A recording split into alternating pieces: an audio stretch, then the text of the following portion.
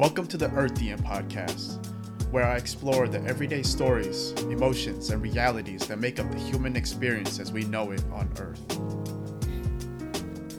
Today's guest lives in San Francisco, California, by way of Philly. We met in school where we spent countless hours working late into the night in the studio. He's a maker and a builder, a young soul with old school ways who loves to open doors and dance to funky music. He's a type of person that lights up any room he walks into. In this conversation, we talk about his optimism in dark times, living life based on other people's expectations, and how he's dealt with death in his life. I hope you enjoy my conversation with my good friend, Isaiah Jones. I feel like life is definitely a game, and you definitely have to play the cards not correctly, but you have to be thoughtful in your decisions. Yeah. I'm not saying that you can only be friends with people that are having good jobs and all that stuff, because that is definitely not true. I'm just saying that, like, where I'm from, and I'm from Upper Darby, Pennsylvania, and it's really, when you go to Upper Darby, Pennsylvania, it's like a normal place, but everyone kind of gets stuck in a cycle from my experience. Mm-hmm. And it's like the saying of it takes a village to raise a child, and if the village is raising the child's going to end up like everyone else in the village. Right. And you get stuck in this cycle, and that's kind of what Upper Darby is. Mm-hmm. And that's what's happening. Mm-hmm. That's what happened to a lot of just family members and friends, and some people have done well, some people have not done so well. But you kind of become what you see. Exactly. Yeah. You become what you see. Because what I've spoken to my parents about is, like, you just don't know anything else. You might see some dude rolling down the street on a dirt bike doing wheelies all day, which is very common. You're like, that's dope. Mm-hmm. I want to do that. That's illegal. Yeah. Don't do that. But say you start doing it. You get a dirt bike, start learning how to wheelie, hang out with these dudes. Oh, they also are drug dealers. Oh, this is how they make money. I can make money doing this. Hell yeah. Mm-hmm. Boom, you start selling drugs. I got a nice income. I got a nice dirt bike. I know how to do cool wheelies. I got a car. Like, you know, yeah. All these things. And this is just one small, super narrow niche example. But basically, you tend to become the things that you're surrounded by. Yep. And I'd say the one thing that went differently for me is that I went to a different school than everyone else in my family. I went to a super bougie private school, with a bunch of dudes that like wore blazers to school every day. And I hated it for like the first 2 days, and then I was like, this is dope. Saw the art department, I was like, this is rad. But there's something about going to that school and meeting one of my best friends ever, who I remember. This is let me know if I'm going too far off tangent, but I'm going to loop it back around. One of the biggest like life-changing moments at that school was when one of my best buddies told me that his brother, I was looking on the Volkswagen website whenever, and I was looking at the new GTI, and I was like, oh, this is so sick. They changed the design. It looks so rad. And my friend came over, and he was like, oh, yeah, that car is pretty sweet. My brother just got that. And I was like, like, this just came out. He didn't get this. And he's like, I'm not kidding. And I'm totally, like, calling out, like, Josh on this shit. I'm like, I'm not saying, yeah, no one knows Josh, whatever. Like, I'm like, Josh, you're totally bullshitting me right now. And he's like, I'm not kidding. I'll go get the key and we can go outside. I'm like, all right, this motherfucker gonna get the key? I was like, I don't believe you. Let's go. So, like, being in, like, my mind, being the car guy, I'm like, oh, he probably has, like, last year's model or something like that. Like, maybe it's the Jetta, but it's just a VW logo. He's like, oh, yeah, this is GTI, whatever. Yeah. Long story short, we go out there. There's a freaking brand new GTI sitting in the student parking lot because his brother was a senior at the high school. And I was like, what the heck? This is insane. At the time, I didn't have my first car, but my first car ended up being a $1,200 Mitsubishi Eclipse. Absolute garbage. Mm-hmm. And I was just mind blown that someone so young could have something so cool. Mm-hmm. And I remember going for rides in it and like, oh, this is so sick. This is such a fun, fast car. And, like, going on road trips in it, going to robotics competitions in it and everything. It was so mind-blowing that this was what someone's lifestyle was. Mm-hmm. That was the same exact age as me. Now, he didn't buy that car. It was a gift from, I believe, his grandfather or whatever. But the moral of the story is that, like, not everyone has the life you have. And not saying that your life sucks. It's just saying that there's different lifestyles and you can do a lot of different things, and you can totally not everyone has the shitty first car experience, I guess is what I'm saying. And there are people that are just like living fun, comfortable, chill lives. And that was a huge eye-opening moment for me that like was very inspiring for me to just keep striving, because now I know that there's something greater out there. So that was your first exposure to something different? That was my first exposure to something different, but it hit me in a way that I could relate, which was through cars. Right. I already knew that I was going to a cool mainline school and everything that had a nice campus, and everyone was so nice, everyone was so smart, all this stuff. But I was like, I don't really care about that. But there was that moment of like, oh shoot, I can work towards that. Mm-hmm. And then you put that goal down and you're like, all right, if I just put my head down and really work hard through this high school, then that'll set me off in a better direction. Yeah. If I do robotics and try really hard, then maybe that'll help me get into a college or something like that. It was definitely a eye-opening experience of learning that there's something more than what's inside of Upper Darby. Yeah. And then going to his house was a completely different story, but you can guess, like, right. It's just like rad. Yeah. Dave Chappelle has this rad bit about talking about his new one, one of his new ones. It's one of the new ones on Netflix. Yeah. It's a specific bit, and he's talking about when because I guess he went to a super nice preppy school or whatever as well. Yeah. And his parents went to go pick him up one time, and they were like, y'all need to step your game up, because everything in Timmy's house works. It's like, that's freaking hilarious. I was like, I totally know that feeling. Yeah. There was another one, he said something like, we had just enough money to move into a neighborhood where we were the brokest people in that neighborhood. Yeah, that was pretty good. Man. Yeah, that was funny. Okay. What were we talking about that? We were getting how did I get onto that? Because I was saying I was going to loop it back around. We didn't loop it back around. We didn't loop it back. It was, how do you think other people perceive you? That's what it was. That's what it was. Yeah, I think that's an interesting exploration though. I think what the connection was that's where it started, that I wanted to do something different and care a little bit more about life and try and basically try. Yeah. That's when I wanted to try. Maybe that's it. Boom. There's your answer. People see that I am trying, and people see that I am working hard to do something cool and to have cool things at the end of the day. And that was the first time that I learned that life can give you cool things if you work hard. So what has your move to San Francisco shown you? A lot of things. San Francisco. I feel like not much happened my first 4 years here because I was in school and I didn't really know where I was and what was around me. But the past 2 years of being out of school,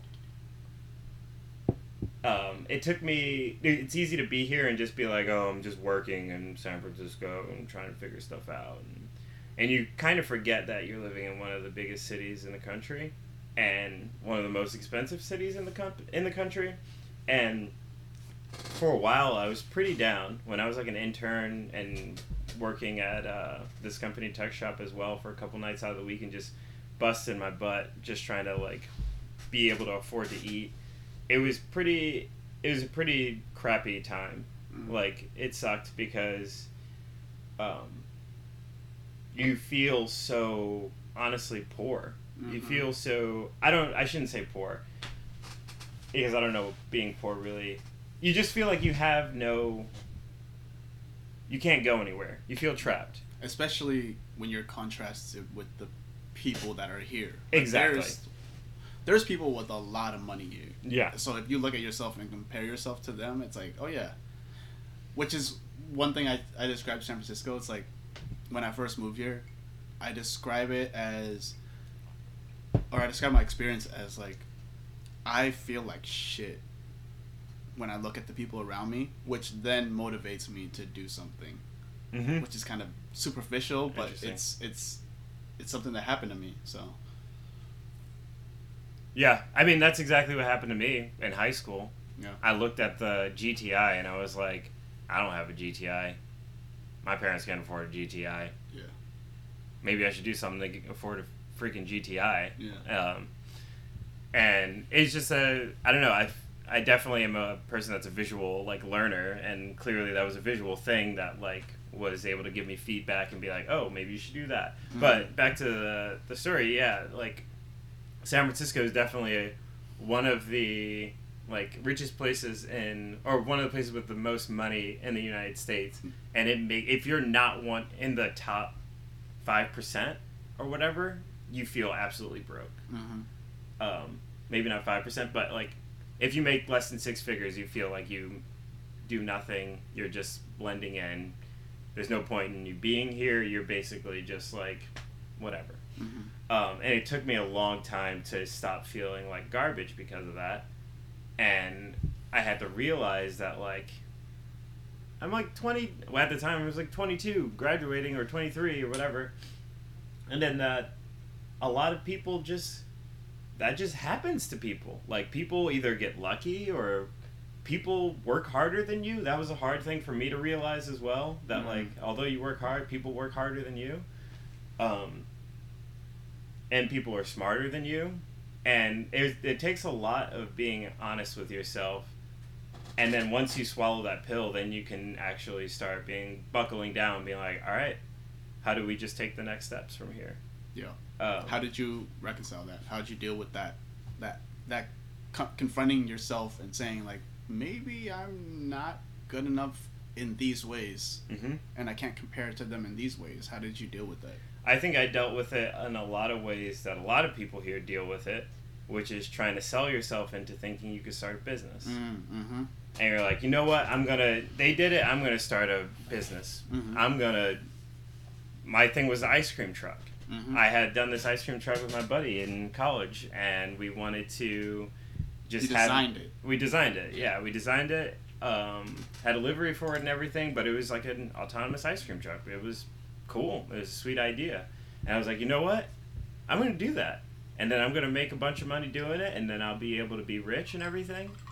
And then what I started doing was coming home after work every day, working on it. I would think about it at work, but yeah, I can't wait to get home, figure out these next 3 slides on this thing.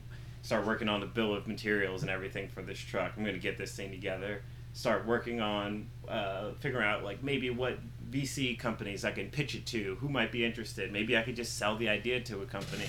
And you just go on this super long tangent of working hard on this idea, which for some people works.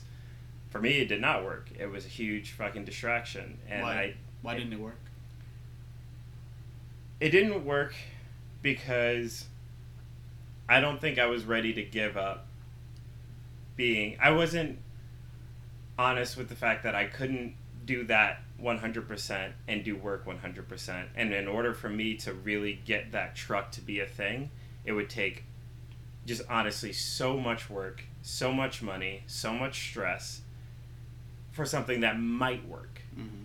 And at the time, I felt like this is the only time I have. If I don't do this right now, I'm never going to have any money. And, you know, when you are at that point, or when maybe you can agree, just being here, because things happen overnight, you feel like this is the moment to do it. If I don't do this right now, I'm going to lose this moment, and then I'm going to regret it for the rest of my life. Well, yeah, I'm 32, like I said, and people my age feel like we're past our opportunity point. Like, okay, you wanted to get rich, it's over for you. You're done. You have no other chance. You have no other time. And I felt like that when I was 25 too. Mm-hmm. And I felt like that when I was just started college. I think we just always feel like, oh, damn, I wish I would have started when, like, 5 years ago when I was in middle school. Yeah. Right? Because you hear these stories about people who have done great things. Like, you hear about these amazing people, like Idris Sandu. I don't know. Remember the video, the video I sent you? Idris Sandu, he worked at Snapchat, Facebook, worked at a bunch of these companies. People like Mark Zuckerberg, I mean, they graduate school, boom. They didn't even graduate. They just come out a billionaire. Yeah. And you're like, damn, it's over for me. Yeah. It's too late for me now, you know? Another one, the NBA. Yeah. NBA, right. NFL. I had friends going into the NFL that I went to high school with. I'm like, man, they're doing that. I remember like looking up, seeing how much my friend got signed for. He got signed for like $2 million, and I was just like, man, he got $2 million. Yeah. What am I doing with my life? What am I doing, man? Yeah. Like, I'm over here like scooping up human shit at the back of Tech Shop because we got hella homeless people in San Francisco, and this sucks. Like, it can beat you up so much because you just feel so behind. And it's crazy because we're in a bubble. We're in a bubble, and you go anywhere else, not necessarily anywhere else, but like for me, I go back home and people are like, oh, you have a steady job and you're 24? Oh my goodness. You don't have any kids? Yeah. Oh, wow. You and you're not are- on drugs? Oh my goodness. Yeah. You're the thing that they're looking to be, but is like they're saying that it's too late for me. Yeah. Yeah. And they're like, and after you hear them say anything like that, all those thoughts of being like, oh, I'm a piece of garbage. I can't even start a business if I wanted to. I can't even sit down and work on a freaking ice cream truck because it stresses me out because I don't have enough time to do it. Whereby other people are like, dude, you're living the dream lifestyle right now. Yeah. And is going to be a tangent. So let me know if I go off. But like, the first thing is this video that really changed me. I watched it after I graduated, and then the second thing is looking at things from like my kid's point of view, or like my mindset when I was a kid. So remind me about the second one if I forget it. But the first one is this video I watched, and it was a guy in a wheelchair. It's all like animated, and it's like a front view. So everything's like lined next to each other. But basically, say in lane 1, there's a guy in a wheelchair. Or maybe in lane 1, there's a guy in a hospital bed. Lane 2, there's a guy in a wheelchair that maybe is paralyzed from the waist down. Guy in the hospital bed is looking over at the guy in the wheelchair like, man, I fucking wish I had that guy's lifestyle. Wheelchair, go to walking with a cane, maybe. Walking with a cane to X, Y, and Z. Go to like the crappy car that barely runs, then to the normal basic car that runs perfectly, to the Lamborghini, to the helicopter, to the jet, to the shuttle that takes you to Mars, whatever it may be. Yep. There's always going to be someone that's looking up to you saying, I want your lifestyle, you're fucking killing it. Like one of the things I wrote down in like my notes of things I want to solve is just being happy with what you have currently. My brother told me that once I graduated, that he's like, yo, you're doing good. Like, you should take a moment, let off the gas pedal, and just fucking cruise. Get a nice steady job, cruise, and enjoy it because you're doing good. Yeah. I think but it's hard to pause. Yeah. I have the same problem of like, if I do something good, if I do something that I got my goal, I'll celebrate it for like a day, and immediately I'll go right back to like, I'm not doing enough. Yeah. I need to do more. You fall right off. I need to hustle. Blah blah blah. All this stuff. Yeah, I feel that. Yeah, it beats you up. But the second point about now looking at it as if you were a kid, like Yourself as a kid. I'm looking at myself. I'm thinking like, you know the saying of like, what would yourself at 15 years of age think about how you are right now? And I thought about that, and I was like, shit, you probably think I'm pretty damn cool. Like, I remember I sent you a message a while ago, and I was thinking about moving to East Bay. I was thinking about moving to Oakland and paying less rent and buying a Mustang. Because when I was in school, I was like, if I can afford like a $20,000 Mustang when I graduate, I'm going to be doing all right. Like, that would be me being okay. And then I graduate, get a job, working here, and then like living in some apartment, and then cutting all the bills super close just so that I can be comfortable. Which I can't help it. I like to be comfortable. Mm-hmm. I can be comfortable and close to work. And it took a while for me to notice that, like, you don't have to be spending all this money. Mm-hmm. You could be commuting like the other half of the people in the Bay Area, driving back and forth across the street. You don't have to be driving the piece of crap, Oh yeah. like 1989 Mustang I had at the time. You could have something decent, Mm-hmm. but you want the convenience of living close to work. Yeah. And I was fighting myself back and forth on that constantly, like, should I move? Does this make sense? I like had an offer to move in my friend's place for like $1,000 a month and save $500 a month. That's enough for a fucking Mustang, Mm-hmm. or at least to like save up for one or pay one monthly, whatever. Like that's enough for a Mustang. But fast forward to today. I was thinking about this a couple weeks ago, and I was just super down. I was like, man, I don't have that much money, and everything kind of like work was a mess, and I was just kind of down about a bunch of things. Like, this just all sucks. And then I had to think about it for a second. I was like, wait a minute. I'm living in like this super rad city, driving a freaking cool motorcycle that's mine, and living in a cool apartment in a cool place. I have great friends. I have my family still, for the most part, alive. Mm-hmm. I have so many things right now, and I was like, and I asked myself the question, like, if my 16-year-old self would see me right now, what would they think? It'd be like, oh, he's into motorcycles, interesting. That's dope as fuck, though. He's got a Bugatti. Like, that's dope. And that totally lifted up my mood. Yeah. So here's an interesting question. What, at the moment that you were questioning yourself, Mm-hmm. and you were down about where you are in your life, instead of convincing yourself and going down that rabbit hole more, why or how did you refer back to your 16-year-old self? Is that a recurring theme? What is that? What caused you to do that? Mm-hmm. Because some people might be like, I mean, they would never think of the 16-year-old self. They would just think, man, my life sucks. Yeah. And period. That's it.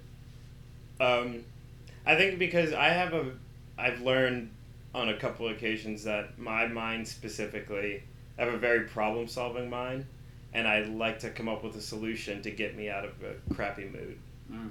And I do it a lot, and I've been trying to do it over the past couple of weeks as well. It's just like, what can I do? Because I know that when I have crappy thoughts, I know it's just temporary. Because like I said before, I'm a pretty positive person. Mm-hmm. And I know I'm just going through it like a crappy rut or whatever it may be. Why do you know that? Because a lot of people don't know that. Like, when you go through a depression, a lot of people don't see a positive side. They Mm-hmm. just see never-ending sorrow. Mm. And I've experienced that. How do you know that? How do I know that when I'm going through something negative that it's just temporary? Mm-hmm. What do you say to yourself? One, I literally say that this is temporary. I also say, like, I just think of memories and I'm like, was this how I was feeling yesterday? Like, no, you were feeling pretty good yesterday. Or how I was feeling a week ago? No, you're feeling pretty good then. I don't know. I just look to... I have so many, like, tools in my toolbox of things that can put a smile on my face. Mm. And I know that if those things can put a smile on my face, then I'm still there. Like, I'm still up here. I'm still the happy guy. I just might have a fucking filter over my face right now, or my eyes right now, that make me feel like I'm a little bit low. Mm-hmm. What's in that toolbox? Definitely motortrend.com. motortrendondemand.com, which is like Netflix for cars, essentially. And I can just go watch a show about cars and it'll make me happy. Mm. That toolbox is definitely my girlfriend. Mm. Definitely called her on multiple occasions, just saying, like, I'm feeling like crap. Like, can I just come over and hang out? And she just puts me in a good mood. My friends, you and Angela, going out to dinner and just kicking it, reminding me that, like, this is the cool people that I have in my life right now. My bike, definitely, being able to go for rides. And it's funny, even when you're doing these things, it takes a moment because, like, you have that voice in your head saying, like, nah, this is nothing. Like, you chilling. Like, this sucks right now. Well, it becomes the norm. Anything that's new becomes the norm. Exactly. Yeah. And it feels like this is it for forever. But by using these things in my toolbox, I'm able to slowly dig myself out of a hole. Yeah. Or, if not dig myself out of a hole, realize that I'm in a hole. Mm-hmm. And be like, all right, I'm in this hole until the ground builds back up to fucking sea level or whatever it may be. Yeah. But yeah, I think that those are definitely some of the things that I thought that everyone does that, and maybe a lot of people do that, but like my girlfriend definitely told me, she's like, it's so interesting that you are so like problem solving oriented to getting yourself out of these holes. Mm. And I think it's just because I don't like being the Isaiah that I don't like not being the Isaiah I described earlier. Mm-hmm. I don't like being the not bubbly dude and having all the cool, fun, interesting thoughts. Yeah. It bums me out when I'm not that Isaiah, and it just totally sucks. Have you ever tried to just sit in that state of being that Isaiah, the Isaiah that you don't necessarily like, the down, disappointed Isaiah? I haven't tried just sitting with it and just marinating in it and letting the thoughts come. Mm-hmm. Because honestly, this is all like fresh. This is just like recently a thing that happened. And as the thoughts were coming in, I'm like, why am I having these thoughts? These are weird. These are scary. Like getting anxiety from it, freaking out. And I'm like, I'm not supposed to have these thoughts. What are these thoughts? Like, am I depressed? What's going on? And, then you just end up clashing thoughts, and that just makes you frustrated and creates more anxiety. And so after speaking about it with a couple of people and realizing that I wasn't going insane and that this shit happens to everyone, it was kind of I felt a little bit like an asshole because like it's like, oh, little Isaiah's not happy. Oh. And I was like, all right, damn it, I do sound like an asshole. But also it was like a thing, like I've been trying to just you feel like sometimes when those thoughts come in, I put up like my punching bags or I hold up my hands like I'm ready to fight and like I'm gonna knock all these negative thoughts out. Mm-hmm. And after speaking with people and realizing that it doesn't help to knock those thoughts out, sometimes you just gotta sit with it, take a deep breath, and just let it flow through, no matter how dark or how like sad the thoughts are. You just gotta sit with it. And I was like, fuck. And then I started sitting with it, and I had to change the way I was sitting with it, because I sat with it in my bed, and I have a very bland room, and I hate it. It annoys the hell out of me. So what I did a couple of days after work was I took my bike, which I love riding, and I went up to Twin Peaks, which is a nice lookout spot. Turned off the bike. Once I got up there, just sat, looked out at the city, and talked to myself. And it grounded me pretty nicely. It was sadly just a temporary thing, and I got back into the stupid rut. But like, it was nice to be able to go up there. Another thing that I added to my toolbox, like go on a ride, go to a place where you can just sit and look out. Yep. And focus. Especially something like that, like going to Twin Peaks, looking at the city. It's like something I used to do was just go to the ocean and just look out at the ocean and think, if there's a wave that's like 20 feet high that just comes right now, I'm a goner. Yeah. It's a wrap. It makes you feel small in a way, and that kind of humbles you and it puts perspective on what you're going through. Like, I'm not going through shit right now. Exactly. Yeah. We can take this part out, but like, my boss is currently going through, or we don't have, whatever. I overheard like a conversation of someone talking about their father having chemotherapy right now. And in my like week and a half of feeling like garbage, it's like, man, I've been feeling like garbage, and this person's been dealing with their father on pretty much with cancer. Like my problems do not, that it just made me feel it didn't make me feel like my problems were nothing. It didn't make me feel like I didn't like belittle my issues, but it just put into context that, like, again, things could be worse. There's always that dude in the hospital bed wishing that they were me, walking around like having these thoughts. So like, oh yeah, I could deal with that.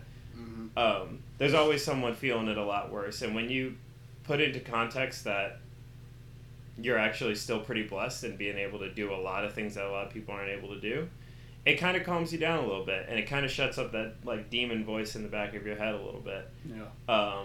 Isn't there the little demon's like, oh shit, he right, he got that point, you got me there. He's like, yeah, I still got your toes moving and everything, you got me. Yeah. What was it? Yeah, I don't even know what question we were answering. Oh, that's cool. Yeah. That's good. It's interesting stuff. I was stoked to do this because I'm like, oh, Dustin's going to learn about me. Yeah. That's the goal. I'm curious how you grew up. How I grew up. Yeah. That's a good one. Just like... how, specifically, I think, how your parents raised you. Mm-hmm. Your relationship with your family, your brother. Mm-hmm. How that influenced you to be who you are. So I grew up in a very... I'd say my parents were definitely, on the scale of being strict, they were pretty strict. Not very strict. What does that mean? Like give us some real things. You want some real... Okay, so one of the things that, like... One, I was a little... Honestly, I was a little bitch. I was a little bitch. My mom could yell at me for, like, just, like, sit down. Like, not crazy, not like, oh, beat you behind, like, just sit down. If I was, like, maybe, like, 13 or something like that. Maybe not that old. But whatever. She could say something like that, I'll just burst into tears. It was just I was like, ooh! Oh, shit. And now I'm crying and feeling like garbage. Like, right. You ask my mom that, she'll tell you any day Isaiah will cry immediately after anyone yells at him. Yeah. I was quite the softie. I was a nerd. I was a total nerd.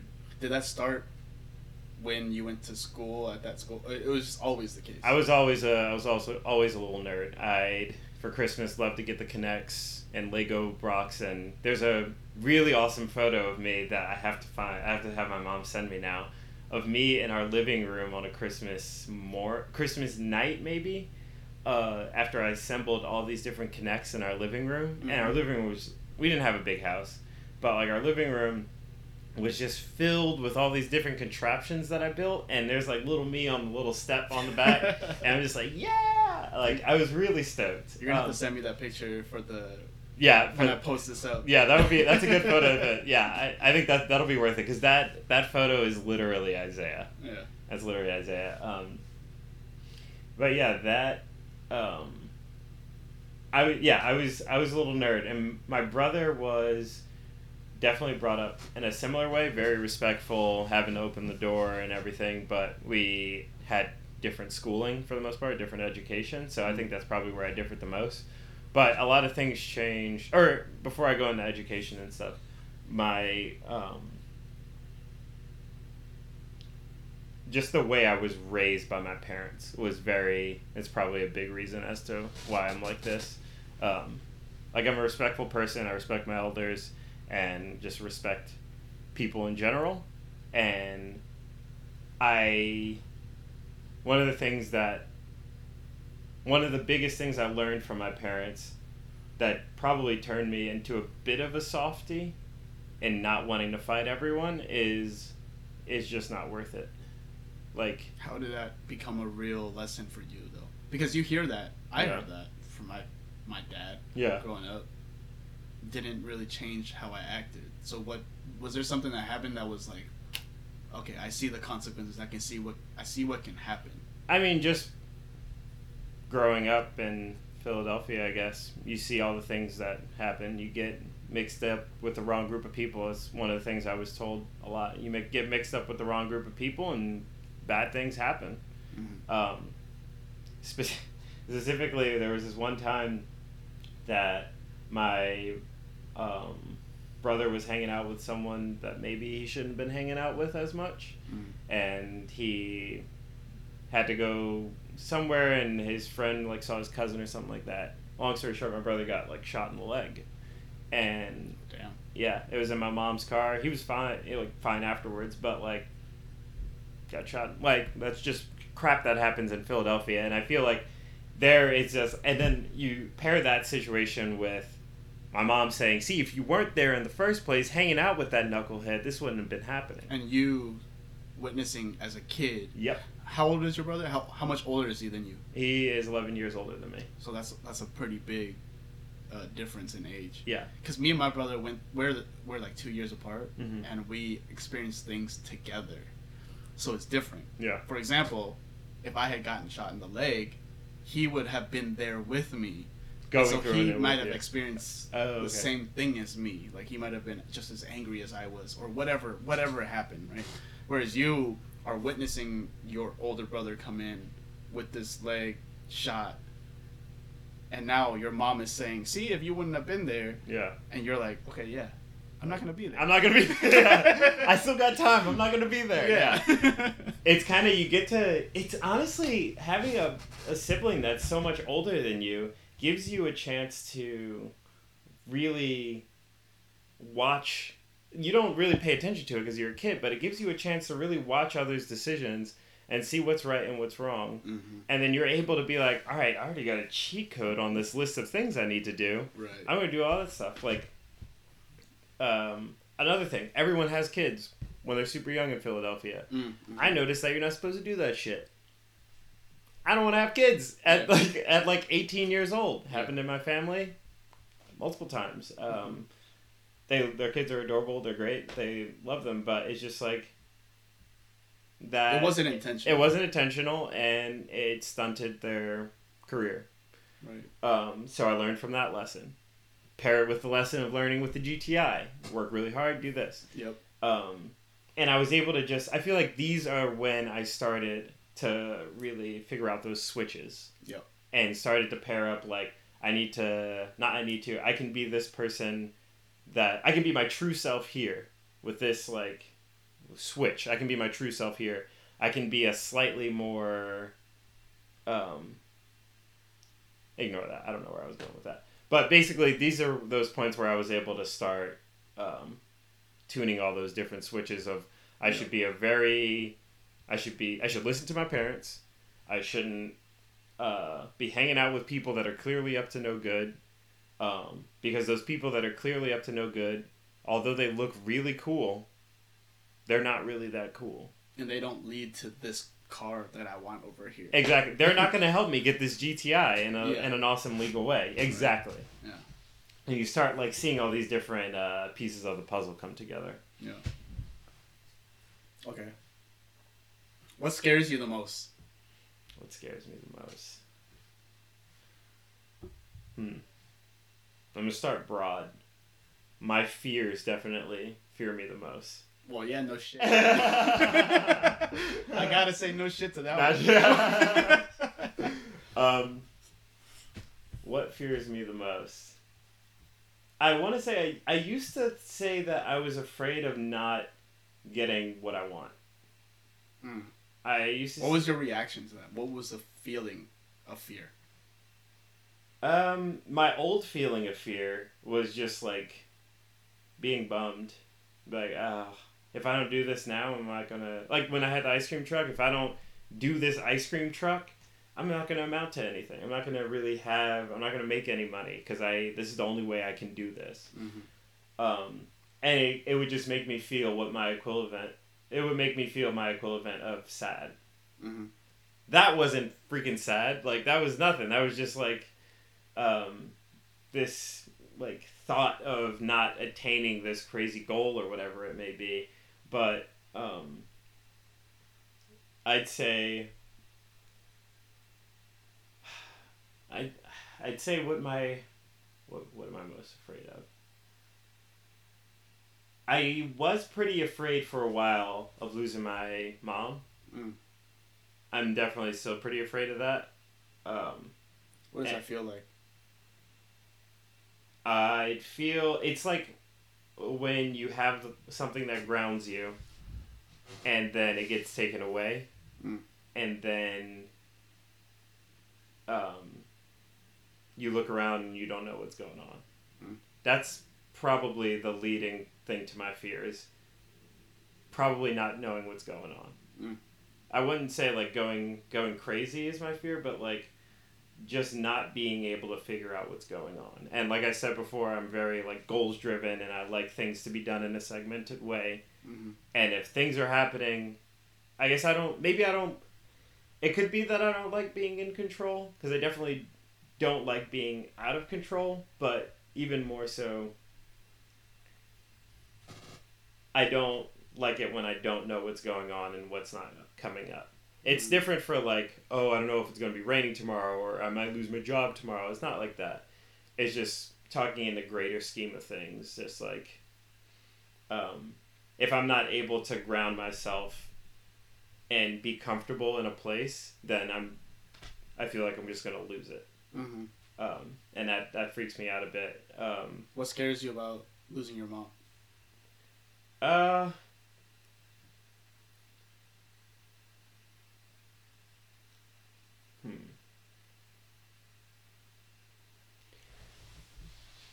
Give you a little bit of context. I didn't really lose anyone in my life until I lost my grandmother, and it was like right before graduation, and she was gonna like come out to CCA and like pay for everyone's tickets and stuff. And when she passed away, I was like, wow, this is really sad, and I like cried a bunch. And then I went home for the funeral, and I had to, my mom and my dad and myself were getting out of the car to view the body at the funeral home. And my mom came out of the car, and I'm like, fine. I'm like, all right, we're going to go do this. We're going to look at grandma. And my mom's like, all right, I'm going to go look at my mom. She's not there. This is just her body. Sure, her soul is in heaven. This is just her body. And we go in there, and she looks at her, and I'm like behind her. She's with my dad, and they walk up in front of me, and they look at the body, and my mom was like, she was crying. She was definitely feeling it, but she was taking it, and she was accepting it.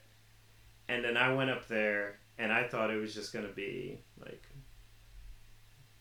seeing my grandmother in a casket. I involuntarily broke down. I have never, ever been out of control and cried like that. It was such a different thing that I had never experienced. It's bubbly me. Like, not saying I don't get sad ever and don't feel emotions. I definitely feel emotions, but it was one time that I just couldn't have control over myself. And it really screwed me up. It like really, really freaked me out. What freaked you out about it? The fact that my grandmother was now gone. The fact that I'm such a we're designers, and we look at details. We judge everything. The fact that I could look at the casket and see my grandmother's body and see that like her lips weren't like that. Her eyebrows weren't like that. And seeing all these different things and showing that like, yo, literally, like, the last time you saw your grandmother was the last time you saw your grandmother. Like, this may be her body, but that's not how she looked. And that freaked me out so much. Just the fact that I had, like, the only context I had wasn't the context that I remember, if that makes sense. The only context, I had the memory of how my grandmother looked in my head, and then seeing her in a casket and seeing her just look a teensy bit different, but we pick out those details. It's just like, this is, like, I don't know, I just felt so lost. And then I just, like, had this, like, sadness come up out of me, and then I, like, had to go behind the, like, wall thing, and, like, just, I was bawling out. I was the worst one there. And it was, I'm not sure why it was. Maybe it was because I hadn't been there. Maybe it was because I wasn't really a part of the process of saying goodbye or anything like that, like the rest of the family was, and they had all seen her days before, if not the day before, like, or the day before she passed. Like, it was just so brutal. The feeling I had, and it was such a strong emotion, and I have emotions, but I don't typically have ones that are that strong to make me just collapse and cry. So that kind of screwed me up. And I guess to go back to the question of like why I'm afraid of losing my mom is because I don't know how I'll react when it's actually my mother in the casket, not my grandmother. You don't know how to react? I don't know how I will react. And I don't know, like I get a text from my mom every day. What if I don't get that text anymore? What does that mean for your life?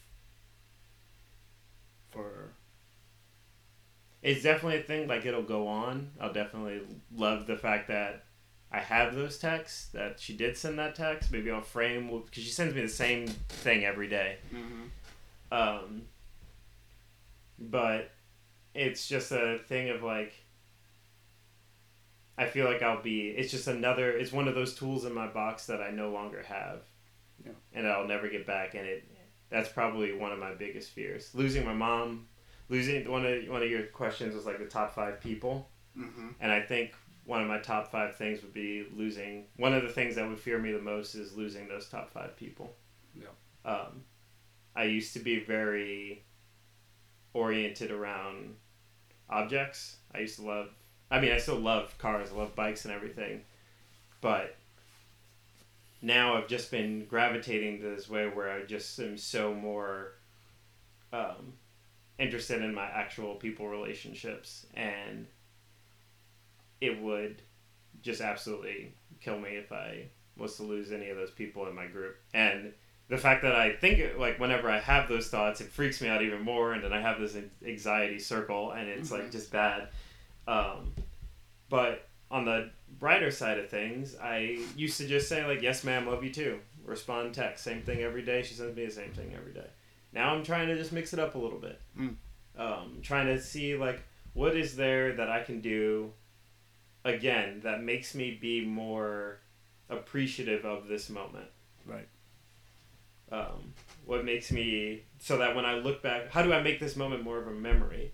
So that when I look back on this, I'm happy that I sent that message and not just, yes, ma'am, love you too. Maybe, yes, ma'am, love you too, and God bless you. You have a good night as well.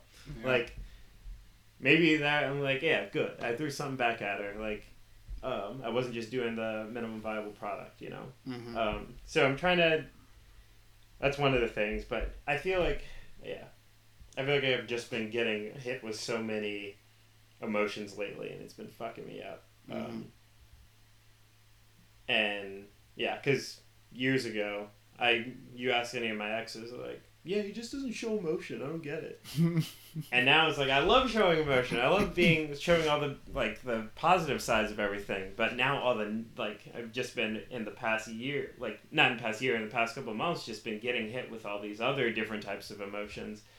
It's like, oh, what are all these things? Can you just like chill and come back on another day? Or just only be like one day a week? I don't want all this crap, man. Like, not that I shouldn't say I don't want it, but like, it's just like, fuck it. I don't want it. I don't want all of it right now. Like, pause all the negative stuff and just give it to me at another date or something like that. And the worst part is that sometimes you can't get out of it. Sometimes none of the tools in your toolbox are the right tools to use for the way you're feeling, and you just don't have that tool. And all you have is yourself and your sorrow, and it sucks. And that's a really crappy thing for me to think about as well. Yeah. I started doing this exercise maybe in the last year,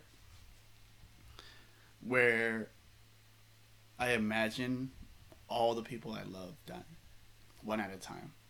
So I'll imagine my dad dying, my brother, my mom, Angela. And then I work backwards, and I imagine it, and I feel it, like, to the core, where I want to cry, because it's so sad. And then it makes me act in a way that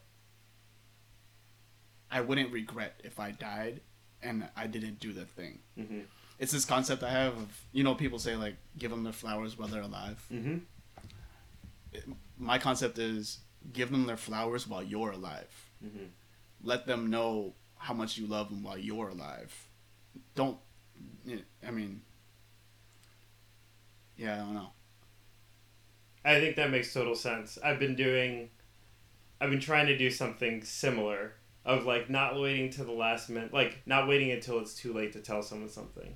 Mm-hmm. Like telling you the other night that like, yo, like you guys are moving to Portland. That fucking hurts me and it sucks, but I'm excited because I now have a place to go road trip. And I was like, should I send this to Angela too? Like I want to tell her this, but I don't want to sound like a fucking like little emotional junkie. And then like I told her it and it felt great because she was like saying that she was gonna miss me back as well, and it feels good to just have those things up in the air and let everyone know it. And it's like, yeah, other people feel that shit too, man. You're not alone. Mm-hmm. And people appreciate it when you say those things. Those things feel good to say. Yeah. And I don't. I know what you're talking about, but because it will happen. Yeah. These things will happen. This is reality. We're humans. We can't avoid death. We might as well act like it will happen. Yeah. And then live life accordingly, right? I feel like there's something about the acceptance period that just has been taking. I feel like it just takes so long to just accept it.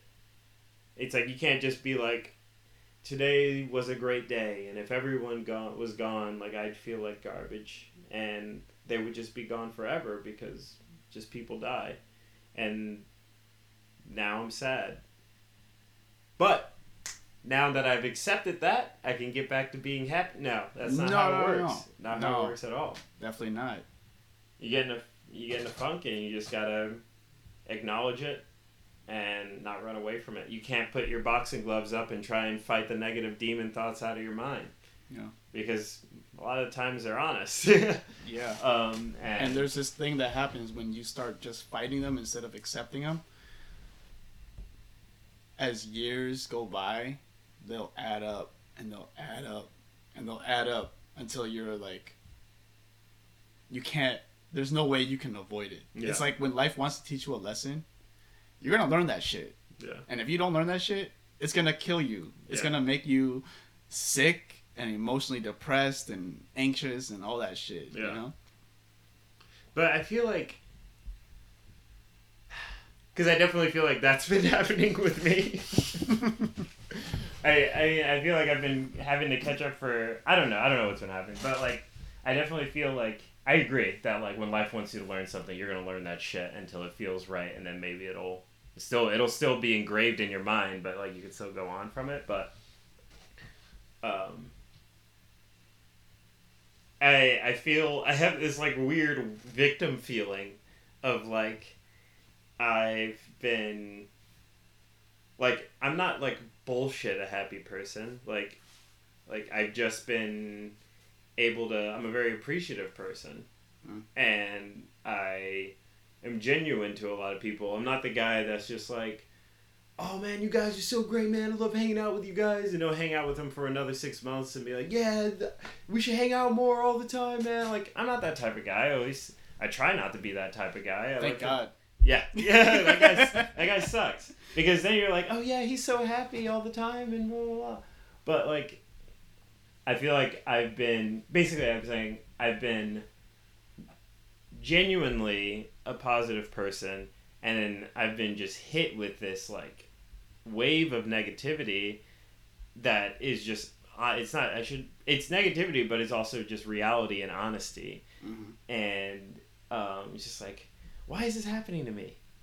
I didn't do anything to deserve this. Like, I've just been like, I just want to go back to my normal self and having my normal thoughts and being able to really engage in the present and everything. And so that's been pretty confusing to go through. It's just like, I go into the mode of problem solving and trying to track down, like thinking through all the past days and weeks, like, was there one point where this just started and made me, you know?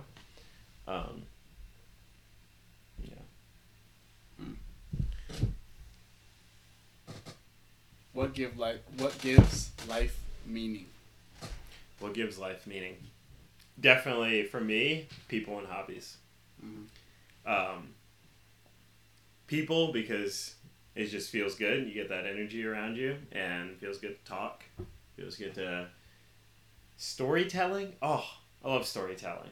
I love hearing stories. I love hearing stories in this manner. Like, genuine storytelling. Like, not the at lunch, like, oh, this weekend, like, we were fucking rafting, and a fucking bear jumped out on a raft, man. It was gnarly. Like, those stories are cool. They're in the moment stories, but, like, the stories that really teach you things, learning gives life meaning.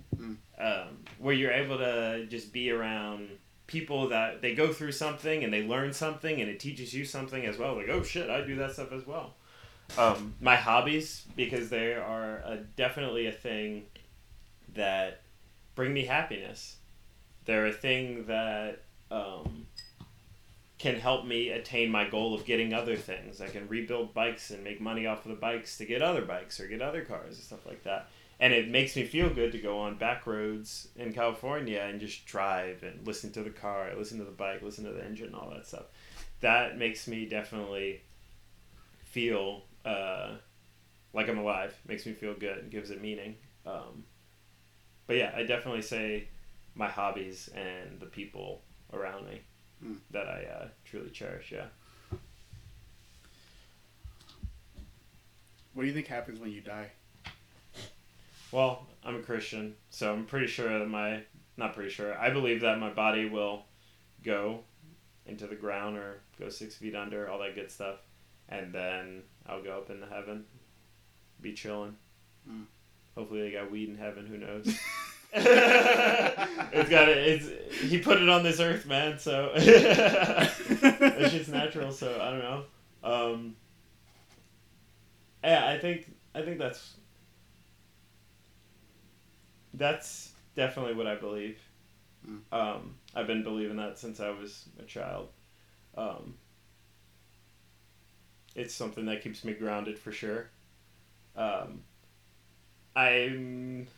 not going to say that I've been questioning that at all, but I've definitely had thoughts of like the wanting to figure everything outside of my mind as I get older. Like what? Like, is that really what happens? Do you come back as a tree or maybe, or do you fucking like, are you just gone? Like, is your consciousness gone? What does that mean? Like that? What if that's what happens? How does that make you feel? It freaks me out. Why? Because you don't, like, then what is this at the end? Like, it freaks me out because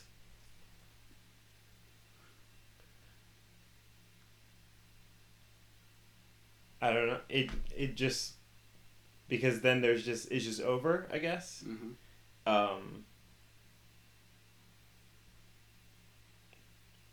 Yeah, I think it's just because of the end. It freaks me out because I don't know, because there is no next chapter, and you just have to. It's like, hey, that's it.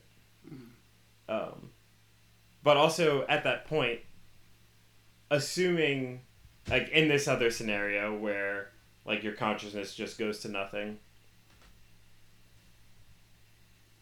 Okay, then that's nothing. You can't really be afraid of it. You're not going to really care when it's nothing because you're not going to be anything to care about. You know what I mean?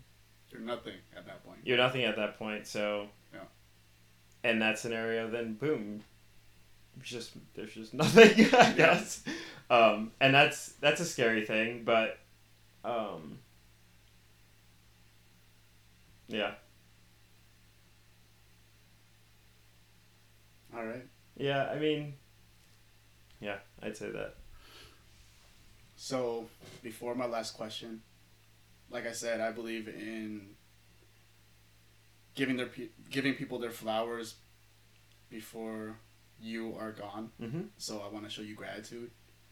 One, for just coming on the podcast, and second, for being such a positive, upbeat person that gives people the permission to be the same. Gives people the permission to be just as positive and open and friendly and welcoming as you are. I think that your you're a light to the world, and when people see you, they want to be happy, and that's a great gift. So thank you. Thank you for saying that. That makes me feel really nice. So last question. We as humans put up statues of people, not because we love those people, but because we love what those people represent. And you think of people like George Washington, MLK, Gandhi, right? When you pass on from this life and the world puts up a statue of you, what do you want that statue to represent, and where would you want that statue? That's dope. When someone sees, someone from another place comes and visits the statue, what do you want that statue to mean to them?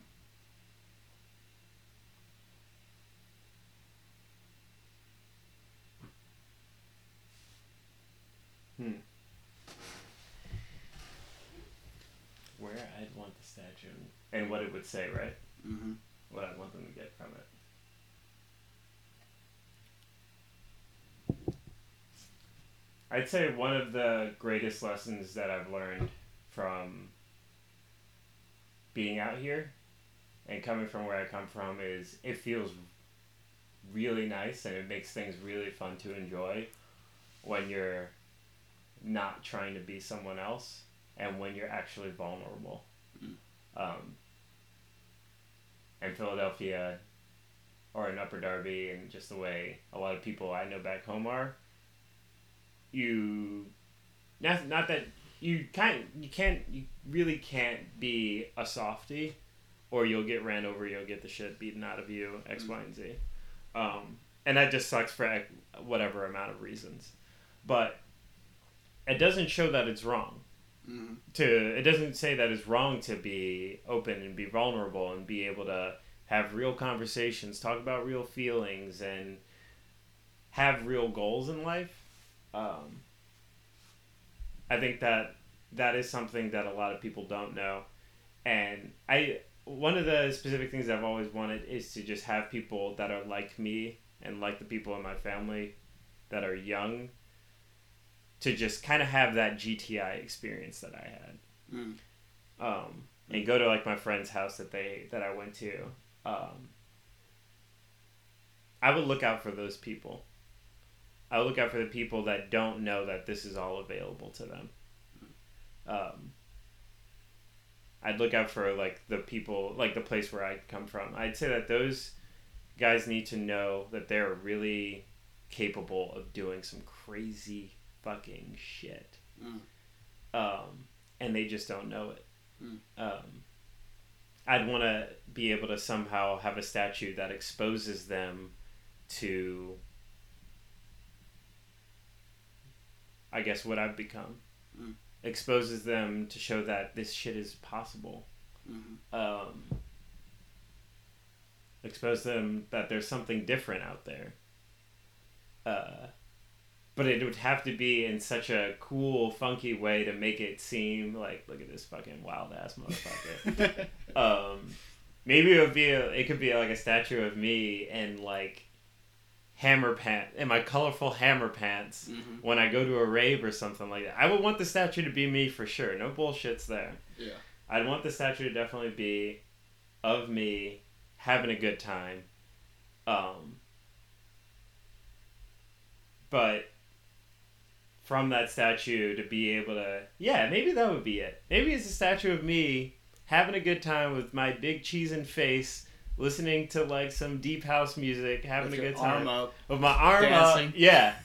Arm up, maybe with my like favorite hoodie on, like colorful hoodie, and just grooving and being like, yo, that guy's having a good fucking time. He looks like a fucking hobo. He looks like a goofy motherfucker. Like he looks like a crazy guy, but you can't deny that guy's not having a good time. And above anything, he looks like a weirdo. He looks like he's just doing some crazy stuff, and he looks like he's having a good time. But he's just one like snapshot of what, like basically you look at that guy and be like, he got there and he's able to have a good time and no one else gives a shit. And maybe from that people could learn that you could also figure out what it is that you want. You could have fun doing it and then do it, and then no one else is going to give a fuck. Like, I don't give a fuck if there's a statue of me up with me in hammer pants and colorful stuff, like balling out, having a good time. Like, that's rad to me. Like, that would be cool. If people could basically have I guess this is the snippet of it. If there's a statue of me cheesing, dancing, having a good time, and it's just like, maybe I don't know what the saying would be, I guess. Maybe that's what you're looking for, but if it would be something along the lines of like, this guy followed his dreams, or this guy is just like having a good time, or something like that. You could also have this good of a time if you just ignore all the other bullshit or whatever. Yeah. I don't know. I'm all getting stuck. Maybe it's just the statue is definitely down. The design of the statue is done, but I think it's useful to have the storytelling aspect of it, because it lets people relate. So maybe it's like the statue, and then it's like Isaiah Jones grew up in Upper Darby, Pennsylvania, and he decided to go to California for school, and he ended up getting into music, and he ended up working for this company and doing whatever and living in San Francisco, and the thing he loves more than everything is like dancing, having fun with his friends or something like that. And if I get nothing out of people but a smile from that, if it's a goofy smile, like this guy's a crazy motherfucker or whatever, good, I got a smile out of it. If they get like, wow, he's so weird, that's so cool, like, that's what I want. I want people to be like, it's okay to be like kind of different and be weird and have a good time. I don't know if that really answers your question. No, that's good. But that's definitely, I haven't thought about that. That's a good one. I would totally love for people, because I don't want to be like I don't want to have a statue of like me in a business suit, like, being like, yeah, he was successful. Like, yeah, I don't want that. I want something that's going to be a little weird. And show people that you should be a little weird. You should be yourself, because we're all weirdos. Yeah. Just some people cast out the weirdness so that they fit in. Yeah. Yeah, you should definitely accept the weirdness and just party with it. Yeah. Dope. Thanks, man. Yeah, for sure. That was dope. Thank you so much for listening to this episode. If you or someone you know would be interested in being interviewed for the Earthian podcast, reach out to us on Instagram at WeAreEarthian. And of course, please make sure to subscribe to the podcast on whatever platform you're listening on. Thank you, and have a beautiful day.